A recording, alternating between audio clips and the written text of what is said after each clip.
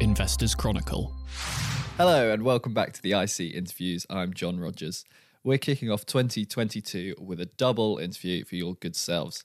We're keeping it in-house. Later on, we'll be hearing from IC Properties writer Alex Newman. He's had a busy week with the government asking house builders for a £4 billion plan to resolve the unsafe cladding crisis and a peer-to-peer property lender launching in the UK. So Alex will be bringing us up to speed. But first, everyone's favourite stock-picking expert, Simon Thompson, is on the pod to discuss a feature he's written this week, Secrets of Successful Investing. Happy New Year, Simon. How are you?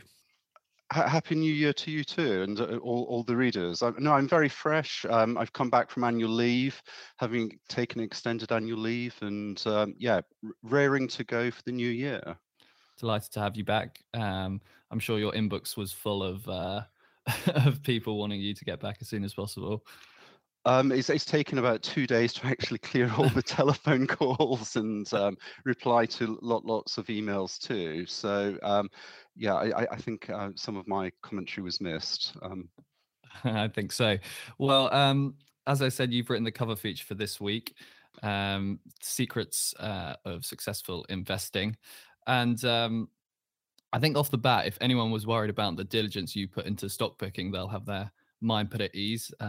Even by the first paragraph where you write that you carry out no less than 16 different risk assessments on companies, from determining how profits are made to geopolitical risk factors even. Could you give us a whistle-stop tour of your process and tell us what are the most significant factors you see in determining quality small companies? The most important thing is that before you can actually invest in anything, you've got to understand the risk you're actually taking on. And if you don't know how the profits of a company are made and the potential for its growth, then you really are lost from the start. So I mean that's the starting point. I look at other things which the annual report and accounts and trading statements and interim accounts reveal these, such as the robustness of cash generation, balance sheet strength. I look at the quality of management and their track record. That's really important. The pricing power, is there a moat around the business, in terms of margins and the level and sustainability of those margins? I also look at the end markets being sold into and the scope for growth for those. That's very important. And don't forget currency. Obviously, the UK is quite a small country, and lots of the companies I follow actually export overseas and have overseas operations. So the impact of currency fluctuations on profitability is one major factor of the 16 that I look at.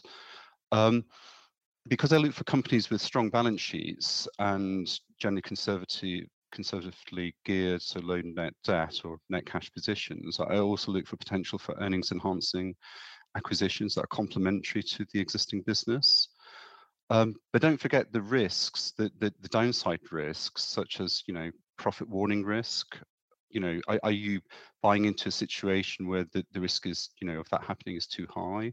You've got geopolitical risks. So there's some territories where companies are very lowly rated, but there's a reason for that. You've also got economic risk, which I'll touch on later. I had a whole section of the feature on that.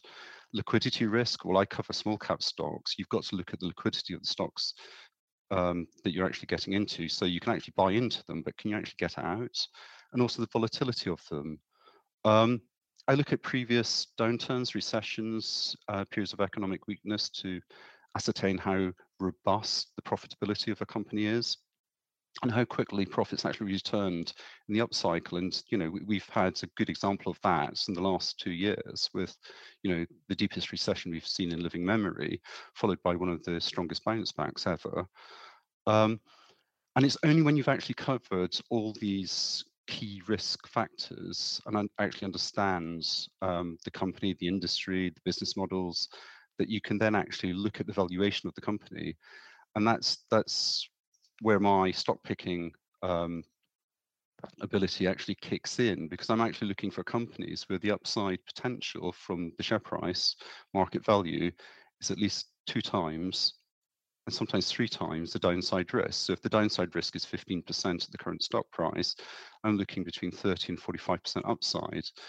And the reason I've been able over the years, and this is just a rough figure, but it's representative of all the bargain share portfolios I've actually covered over the last 2 decades. But I've got a hit rate of between 75 and 80% of the companies I cover actually produce a positive outcome for this stock price for people actually investing. So if you can actually run the winners, cut the losers, you'll actually have a positive outcome on your portfolio. But equally, one thing that many investors don't do, which I think is very important, and my colleague, columnist and former fund manager John Rosier does this to great effect, is actually then weight the risk.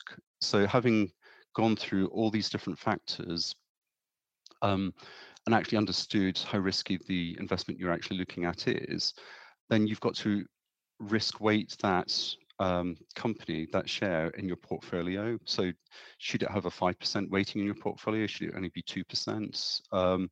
The point is you don't want to get hit by a poor performance of one stock to drag down the whole portfolio badly just because you've actually overweighted it because you misunderstood the risk. So I mean that's just the start of my stock picking process. And then I then kick on to other factors like the economy and monetary policy, and which is incredibly interesting.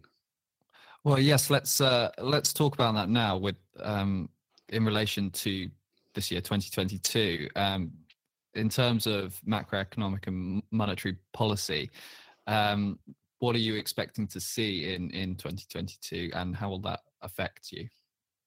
I basically laid out my my view in the future that I believe that both sides of the Atlantic, so the US Federal Reserve and the Bank of England, will be tightening the monetary policy. We've had this quantitative easing effect, which has buoyed financial markets for the last 2 years. And what you've got to remember is that QE, the aim of it is to drive down long-term bond yields, force investors up the risk curve in search of higher returns relative to bonds, boost asset prices and create a positive wealth effect. Well, that's clearly worked. You know, you've had record highs for stock markets on both sides of the Atlantic. And equally, you know, we had record low for bond prices last year. But the elephant in the room is inflation. And we're seeing that coming out now, that in the States earlier this week, the monetary authorities reported that inflation had hit a 40-year high of 7%. Well, we'll see that same high in the UK come April, when our retail price index will be hitting 7%, and there's even a possibility of CPI hitting 7%. Well, the point is that with tight labour markets, low unemployment, and relatively low interest rates, the monetary authorities on both sides of the Atlantic have got to start tightening quite dramatically short-term interest rates. So the US Federal Reserve are predicted in the future forward curve to actually push through 4 rate rises of 0.25% this year. In the UK, it's going to be at least 3 rises of 0.25%. Economists actually agree on that, and more next year. And that's going to have an effect on the yield that bond investors require to actually hold bonds. And in turn, that has implications for the sectors that you should be holding, because the sectors that did incredibly well since the start of the pandemic, like technology and e-commerce, have actually benefited from cash money at zero yields. So it's a zero interest rate policy environment. Now, as soon as you actually start increasing bond yields, that has a negative impact on some of those companies. So my view this year is that the easy gains from financial markets have actually been made, and you're going to have to take a thematic stock picking view, a strategy, to actually outperform markets. So you can't actually ride off the market coattails anymore, is what I'm saying. And I just feel at this point of the economic cycle, increasing exposure to cyclical value plays, so low price to book value stocks that offer decent dividend yields and decent cash flow, is quite a sensible strategy in view of what I believe is going to happen in the monetary policy environment. And which inflation camp are you in? Are you in the it's here to stay for a while or likely to fall? I know we've had IC contributors on both sides. I believe it's Steve Clapham who who thinks it's going to stick around a while Chris Dello thinks it's going to fall. Which camp are you in? I think it's it's going to be temporary, but it's going to be a higher level over the next 2 years than the market is actually anticipating, or many investors are anticipating. That's why I'm taking a more cautious view to the sectors that I'd actually be looking at this year, until we've actually got a real feel for how it's going to play out. And ultimately, it's dependent on a number of factors, such as the strength of the global economic recovery, which is still coming through in certain segments, and also commodity prices, which I've done a whole section on commodity prices for the future.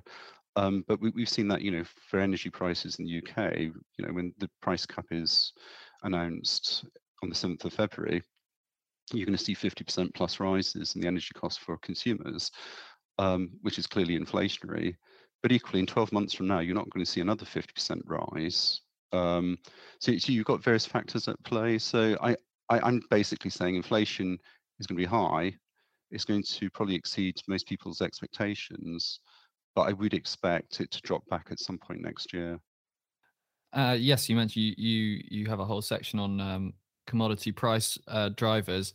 One of them you point out is copper, and I wondered why you highlighted that one in particular. I've studied commodities in quite some depth, and I've produced a lot of recommendations in the sector, or for that commodity. The primary reason is it's a major beneficiary from greater demand for electricity, given that a high proportion of future power generation is actually forecast to come from renewables. To give you some perspective on that, wind farms and solar panels require almost 5 times more copper than that needed for fossil fuel power generation. Electric vehicles use 4 times as much copper as internal combustion engine vehicles. All the infrastructure programs announced, both in the US, the UK, across Europe, they've got one thing. These are government infrastructure programs. They've got one thing in common: they're copper intensive. And it's no surprise to me that the copper price, having sold off in the autumn, is actually bouncing back and is almost trading at the all-time high that we saw in May last year, because you've got these demand drivers that will literally fuel demand for copper for decades to come. To give you an insight into that, one research consultancy I spoke to says that green technology alone will account for 20% of estimated global consumption by 2030. Whereas if you go back a decade, it's a fraction of that. And you picked out some specific companies that might benefit from this as well. Yeah, I mean, the 3 that I like a lot is 3 AIM traded stocks: Metal Tiger, Jubilee Metals, and Trident Royalties. Metal Tiger has exposure through a holding in an Australian listed company called Sandfire, which is a $1 billion market cap company listed on the Australian Stock Exchange. And it's got exposure through the Kalahari Copper Belt. Jubilee Metals, again, that's got exposure through copper, which is ramping up production in Africa. And Trident Royalties has got royalty streams from copper producers. So all 3 give you exposure to, future upsides in the metal. But even at the current price, the profits these companies are going to be making in years to come are going to be huge from the copper exposure. Moving on, in terms of global markets, you've singled out Vietnam in this article. You're not the only one. I seem to remember Mary McDougall highlighted it as an area for interest in 2022. Yeah, I mean, my view last year, I was hunting. If I go one step back, I've always felt that investors should take a global view of their portfolios. So if you can't get exposure through the domestic market, just look wider. It's one tap on a keyboard on an online dealing page to actually gain exposure to overseas stock markets. And at the start of last year, before I was compiling my bargain share portfolio for 2021, I was looking at areas that I expected to benefit both from an economic bounce back, but countries that actually fared quite well during the pandemic. So they'd start the bounce back very, very quickly. And Vietnam stood out. And within that, I then hunted. This is what I do. I take a thematic approach to investing, and then I actually hunt down value opportunities within those themes. And the one that I came out with was Vietnam Holding, which is, it's a small, below the radar, closed-end fund, so investment trust, portfolio of 20 to 25 mid-cap, small-cap companies. And it was basically a play on 3 secular trends in Vietnam: industrialization, urbanization, and domestic consumerism. To say that that has played out is, would be an understatement. The share price is up 90% in the last 12 months. It still trades at a discount to net asset value. And more importantly, given the earnings growth for the constituent portfolio companies, effectively the trust is only trading on a price per earnings ratio for 2022 of about 12, which I can see actually upside to that valuation, which is why I'm still positive on it. I also included the second oldest investment trust, closed-end fund in Canada. It's Canadian General Investments. It's had the same portfolio manager for over 50 years. And the reason I actually chose that was that it had an overweight position on US tech stocks. You've been taking profits on some of them, but it also had exposure to, older, more traditional North American holdings that benefit from the US economic recovery. And again, that's panned out. It's, to date, the total return from that holding is around about 25%. But the point is, with both of those, it would be impossible for me to replicate their portfolios, or for any investor, to be honest, in a cost-efficient manner. So that the sensible way was to actually buy into them, to actually play those themes. And that's exactly what I'm doing at the moment. I'm looking at my 2022 bargain share portfolio, which will be published on the 11th of February. And I'm looking at gaining exposure to other international areas through trusts in that way that I've got a very strong view on. Great. Simon, I'm keen not to keep you for too long, and as well to leave some of this article sort of secret, so people can go and go on and read it as well. Is there anything else from this article that you'd like to just touch on now before we finish? Well, I actually perhaps one final point is that, which many investors don't look at, is how to capitalize on capital returns, be it share buybacks, tender offers, and special dividends. And in the feature, I've actually given or highlighted one example. It was a AIM-traded investment company called Gresham House Strategic. It's now called Rockwood Realization. And it had a tender offer and cash return last year. I've been following this stock since 2016 when I included the shares in my bargain portfolio that year. It's more than doubled, more than 100% total return since then. But the point is that anyone that actually saw the announcement last autumn, in terms of this, cash return and tender offer, would have made about a 12% total return on their capital, while at the same time having 44% of their capital returned in cash to them by actually playing it. And that's one of the things I actually look out for, is tender offers and capital returns, because not many private investors actually focus on those, and as a result, these valuation anomalies can actually arise. And to make a 12% return on your capital within space of about 5-6 weeks, basically you've made an annual return in a tenth of the year. Anyway, in the feature, I actually highlight how it worked and things to actually look out for. So it's well worth a read. It is well worth a read, and it can be found on our websites or in the physical magazine. That's Secrets of Successful Investing. Simon, thank you so much for your time. No, you're welcome. You're welcome. Next up, welcome to the podcast, Alex Newman, who is covering properties this week, and he's had a busy one. There's been a lot to talk about. Hi, Alex. How are you? Hi. Good, thanks, John. How are you doing? Yeah, very well, thank you. Let's start with the biggest story of the week, which you've been all over. Housing Secretary Michael Gove has laid the cost of the cladding crisis, the flammable cladding, on the doorstep of house builders as opposed to leaseholders in what he's called a New Deal. Alex, what is in the New Deal and what's the reaction been? Yeah, so Michael Gove, it was kind of leaked over the weekend, last weekend, various reports putting out that he was going to tap the developers for an extra 4 billion to help resolve the cladding crisis.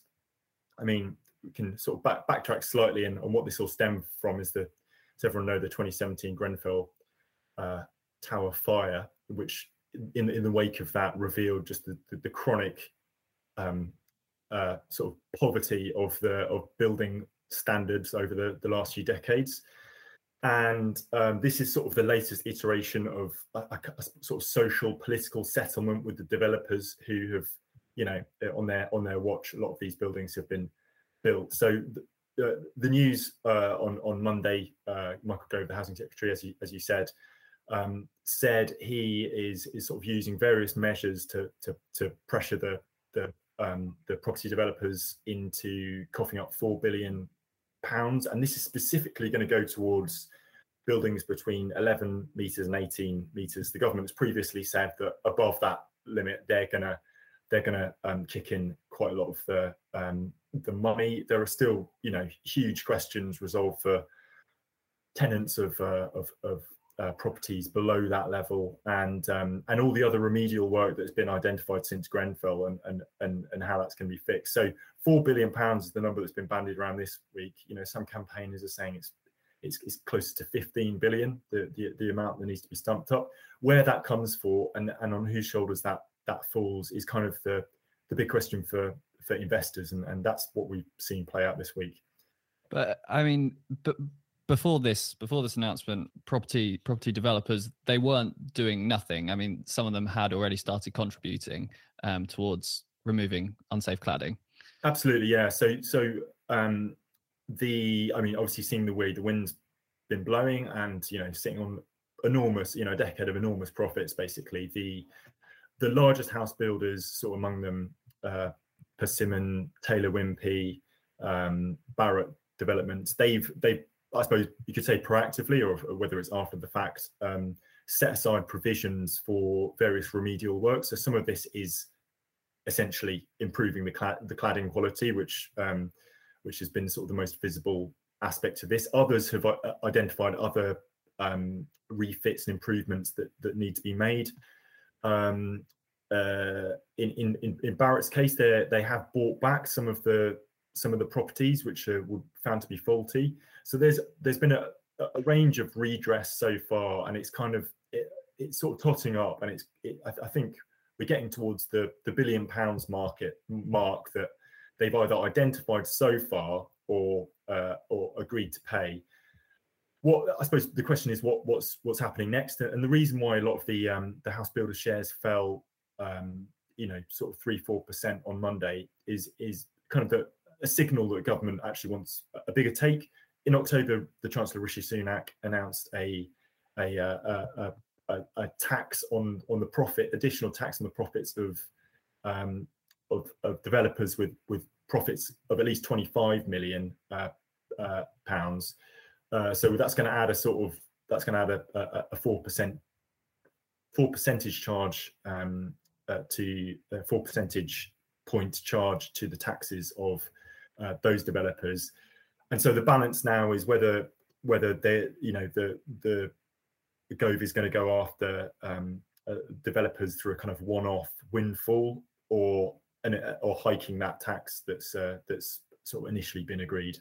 Are there any silver linings from this from a house builder's point of view? I mean, it's a fairly large figure, but it is a figure, I suppose, and it's a figure that they haven't had before now. Yeah. I mean, I think that both parties are trying to arrive at a consensus. In that sense, that is a positive, I suppose, if you're an investor in this sector. last year wrote a piece just comparing the cladding scandal to the PPI mis-selling scandal, which I suppose the issue there for investors in bank shares, that was sort of very, very long running financial redress, which ran into the tens and tens of billions of pounds, was that there was never really an end in sight during the payments which were being made.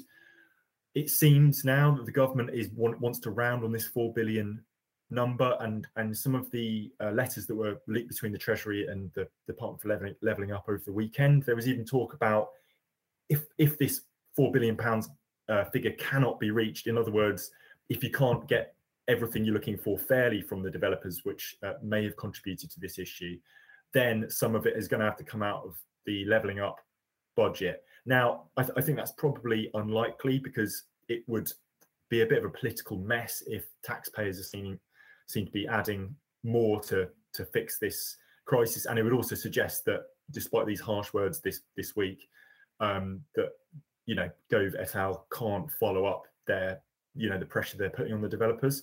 But there is a number in sight, and in some cases, Alistair Jeffreys pointed out, Persimmon, Taylor Wimpey especially, they seem to have modelled for quite a lot of these costs. They're going to have to add in extra through taxation over the next 5 years, but it is unlikely, I think, that they're going to be the runaway costs which might have been feared not so long ago. And obviously, it's in the interest of both parties to reach a number rather than letting this play out in the courts. And obviously, you mentioned that the news initially hit a few of the big players: Persimmon, Barratt, Taylor Wimpey, Berkeley, etc. How in the short and medium term, what's the outlook for these companies? Simon Thompson pointed out to me that in the past 20 years, the largest first quarter decline in the house building sector has been 6.5%, which is where it is at the moment, and 85% of the time within that quarter it's rallied. What's your outlook? I was unaware of that stat in terms of the sort of mean reversion. I mean, the thing you have to say about the house builders is that they are astonishingly cheap, both in relative terms to the rest of the market and in historic terms. So they just continue to throw off an enormous amount of cash. Obviously, they benefit from this supply-demand imbalance that we have in the UK when it comes to housing. They've been able to swallow the cost inflation that they've seen over the last 2 years, mainly by either passing it on or just rising with the tide which has lifted all residential property boats over the last, which has been house prices. So they have these huge structural moats and positions, which I don't think are going away anytime soon. They are, they're not quite back to the peak of profitability they were at in sort of 2018, when Help to Buy really turbocharged their profits. But I mean, they look cheap on almost any standard. I think there are lots of risks facing the house builders, but I find I'm sort of increasingly of the view that they are, they can handle the pressures that are coming their way, be it interest rates, these kind of levies coming from government. They're just so cash generative. Their balance sheets are so cashed up that, the sort of 10, 11 times forward earnings multiples they're sitting on. Persimmon, I think, paying like a 9% dividend now. You don't really find that elsewhere among blue chip companies. And I can't see them losing that momentum anytime soon. So they're probably near enough, I'd say, the bottom they're going to be price-wise. And let's just quickly talk about some of the other pieces you've written this week. Firstly, a headline: London house price growth prospects look shaky. This is something that hasn't been the case for 20 years. I think you're right that between 2002 and 2020 there was 4.8% growth a year, and in 2021 that did drop to 2.1%. So I should correct you there. So 4.8 nationally. In London it's been 5.8. So but the longer running trend is, as you say, it's been we've had at least 3 enormous boom periods since the 80s. So what's the worry now? Is it a COVID fueled issue?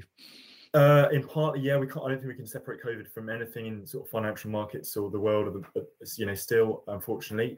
But just to contradict everything I've just said about the enormity of house price inflation you've seen nationally, the issue, there's a number of issues in London which for those betting on house price growth indefinitely. And I think it's been said many times before, and the London market is defied it many times. But I see there are certain market events where I think there's almost a kind of buffer coming up for house prices. So one is the kind of supply demand question. I mean, London, it's interesting to see going through the stats over the last 20 years, its population has grown by 25%. So in an era of rock bottom in interest rates, that really puts a floor under house price growth.